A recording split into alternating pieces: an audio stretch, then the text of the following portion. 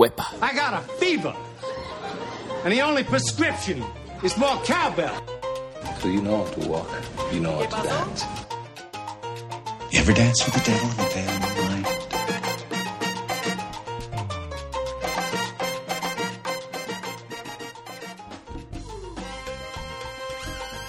Hey guys, welcome to another episode of This Week in Salsa. And before we get started with the show, I want to make a quick announcement. With this being the month of November, I'm actually doing Movember, which for those of you who don't know, that means I'm not shaving my mustache for the next month, which means, yes, I'm going to be growing an awesome mustache. If you'd like to donate, basically the way that this works is you grow the mustache for a month, and you get donations which go directly to raise money for men's health. You can check out more about it at Movember.com, just spelled November with an M. You can also check out my awesome mustache and my progress at mobro.com/robcast. That's spelled ROBCAST. I'll link to that in the show notes. Also, my group, if you'd like to join the team, is the Stacheros, which I'm in love with this name. That's moteam.co/the-Stacheros, which will also be linked to in the show notes. But just something fun to do for the month of November. Figured it'll be fun to get some funny looks when I go out salsa dancing as well, so could really not pass it up. Already have raised $110, so if you want to make any donation, feel free to do so there or join the team and recruit other people to make donations. That being said, let's get into today's show. And today on the show, I want to talk about something. I actually had this experience last night and a different experience about a week ago. So what I want to share with you is this idea of growing your local salsa community. And I believe I did a post on this and a podcast on this not too long ago, maybe a month or two ago, but I had two very different experiences over the past week. And when I say different, I mean really, really good and really, really bad when it comes to going out and salsa dancing. Now, not everyone that's listening to this lives in New York City or otherwise a very well-known and very vibrant salsa community like New York. Some of us live in places like Gainesville, where I live, where, you have your hit or miss nights. We have some good events. We have some not so good events. It happens. But about a week ago, as you may or may not know, I'm the director of the Gator Salsa Club, and every semester we have a big event that University of Florida kind of subsidizes, so they pay for a lot of those expenses. But we bring in people from Tallahassee, Jacksonville, Orlando, Miami, a lot of times from out of the state as well, to come teach workshops during the day on Saturday, and then a big social at night, renting out a big, nice facility. Performances come through. We also had a pre-party on Friday, but all of this is free. So there's no cost to come to the workshops, come to the social dancing. It was an awesome experience, and I want to tip my hat off to the E-Board, which is made up of all college students at the University of Florida, that made this event happen. It was a great time. It was one of my favorite ones we do, and I've been doing these for the past, 6 years, and this was one of the best, one of the most fun that I've ever had at one. Now, the event was great, had great social dancing. Actually, was the first time I've competed in a competition as well. There was a couples competition. My only maybe downside was there was a lot of baby powder on the floor, so I literally almost wiped out a couple of times with my girlfriend as we entered the competition. But other than that, everything else was awesome. And going from this great experience, really the highs where you have one of those really great nights out, great dances, meeting really cool people from out of town as well. And then you get to what happened to me last night, which is I went out in town to a local club that has really the only local club that has a salsa night now in Gainesville, which is called Cava. And this is the first time I'd been out to Cava in probably the better part of 2 months. And I went out to Cava, and it was about 11:15, walked in, there was one guy there. I was not in the mood to be dancing with guys this evening, so I knew him, we were talking a little bit. It started to get to the point where it was about 11:30, and at this point, people usually show up a little bit late, but there's always somebody there by 11:15, 11:30. That's when I started to get nervous, and continued to stay there until about 12 o'clock. Still, nobody there. The salsa music is playing, but no one has shown up. And this is the first time ever, ever, in my dancing for the past 5 years, that I had ever gone out to a salsa night, whether it's a social, whether it's a club night, or anything, where I did not dance. And I did not dance because there was no one physically to dance with. And I was taken aback because I realized how don't know, fortunate or great it's been to always go out and get a dance. But today, or last night, I should say, I didn't do that.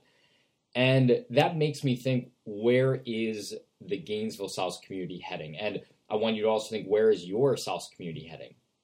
For us in Gainesville, we have Gator Salsa Club puts on an event, usually once or twice a month. We'll have a free social on campus. We'll do a big semester event 2 times a year.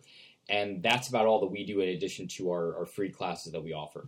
There's also a local salsa studio in town that does a lot of performance teams, does a lot of classes. They do occasional socials, but honestly, I haven't seen too many socials from them. And then myself personally, I was organizing a couple of socials, but the venue that we were doing that at has since gone away, so we're not able to do those anymore. But what I'm wondering is, what is each of our responsibilities to our local salsa communities? That is, I think that each of us has a responsibility to promote the salsa community and support the salsa community. And I'll give you an example. For me, as I mentioned, this was the first time that I had been out to this club environment in about the past 2 months.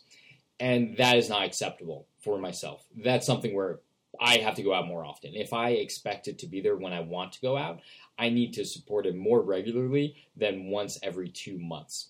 So that's number one, is going out and supporting your local salsa nights. Even if you don't always feel like it, trying to go with some regularity to go support with your dollars and just with your presence there at that night.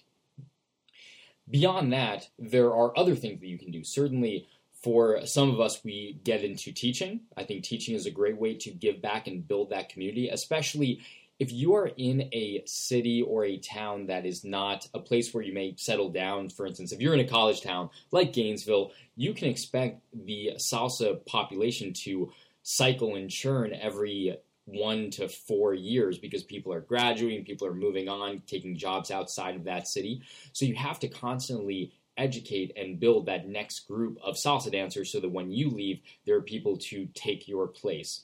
And I think that's something that we don't understand enough. We don't take that seriously enough. And especially for the people who are going to be there for the long term, making sure that we make that investment in educating people and helping them to become better dancers for the future is really key. Beyond that, there is no reason that any of you can't just start a salsa night. Have a local night where you can go out and dancing. Clubs, bars, people always want others to come to there to maybe eat some food, have some drinks. So taking some initiative and actually building some of those local salsa nights as well is key. And then for the people who actually run classes and run studios, I think there's an additional level of responsibility that you have to create a social dancing environment, not just teaching classes, but having opportunities for people to get together and dance. And that's something that we've done with the Gator Salsa Club. Again, hat off to the e-board and the extended e-board there, who have built this scene with socials once every couple weeks, as well as the big event. So at least doing some social dancing. But honestly, we need even more than that. There should be at least there's this phrase I really like. This, I'm going to completely butcher it, but it's this idea of how many hugs you should get a day to maintain your level of happiness and self-confidence. And they say you want nine hugs a day in order to maintain your level of confidence. But you should get more than that if you want to grow your confidence and grow your happiness. And for us, I would say if you're only having one regular salsa dancing night a week, that is at most maintaining your level of salsa community. If you want to grow that to minimum, more like 3 to 5 nights a week. And the real communities that are really doing the salsa dancing right, in my opinion, are the ones that are doing it every night a week. You can find salsa dancing, you can find salsa classes every single night of the week. And that is not true of all communities. Now, some would say that some communities are not able to support that. You don't have the people that have interest in that. Well, you know what? That's why people get converted. right? When the opportunities become there, then there's something for them to grow into. But I would say that it's not just the people who you think are interested in salsa dancing that can come to these events. It's also growing from the people who maybe dance ballet, maybe dance hip-hop dancing and want to get exposed to a new kind of dancing. Or those that are just trying to get involved with a new skill or just a new hobby. And you know what? It's November. New Year's is coming right around the corner. People want to try new things in January. This is the perfect opportunity to have more opportunities to learn. So really the point of this is for me to vent a little bit on my concerns about the future of the Gainesville community. And I hope that this brings to light a little bit of you thinking about maybe if you have any concerns about your local community. And I hope that you're in the position where you can try to organize something, whether it's informal classes, meeting up, practicing, whether it's a social, whether it's you have wood floors at your house and organizing some kind of a potluck salsa social, whatever it can be, every little piece makes a difference. Every little piece builds that community that can then grow even bigger, okay? But this stuff does not just happen. It's not something you can always assume is going to be there. It's something that takes hard work of the people who take time out of their day to organize these things, to teach these things, to pass along this knowledge as well. So on this Friday and whenever you're listening to this, I want you to think about that, meditate on that a little bit, and think about maybe one small thing that you can do in your community to build that community up. And it's even as small as if you're going to a local salsa night and maybe just post a quick Facebook update and say, hey, I'm heading out to the salsa night, can't wait. Even small things like that really help everyone else know, hey, I should go out there tonight. I wasn't sure if anyone was going. Little things like that. So think about over the next week, what's one small little thing that you can do to build your community? Because if your community is not building and it's not growing, then it's dying. Thanks for tuning in here today, guys. I appreciate it. If you have any questions or comments, email me, rob@thisweekinsalsa.com. You can always tweet at me, This Week in Salsa, or become a fan on Facebook. Thanks, and see you next week.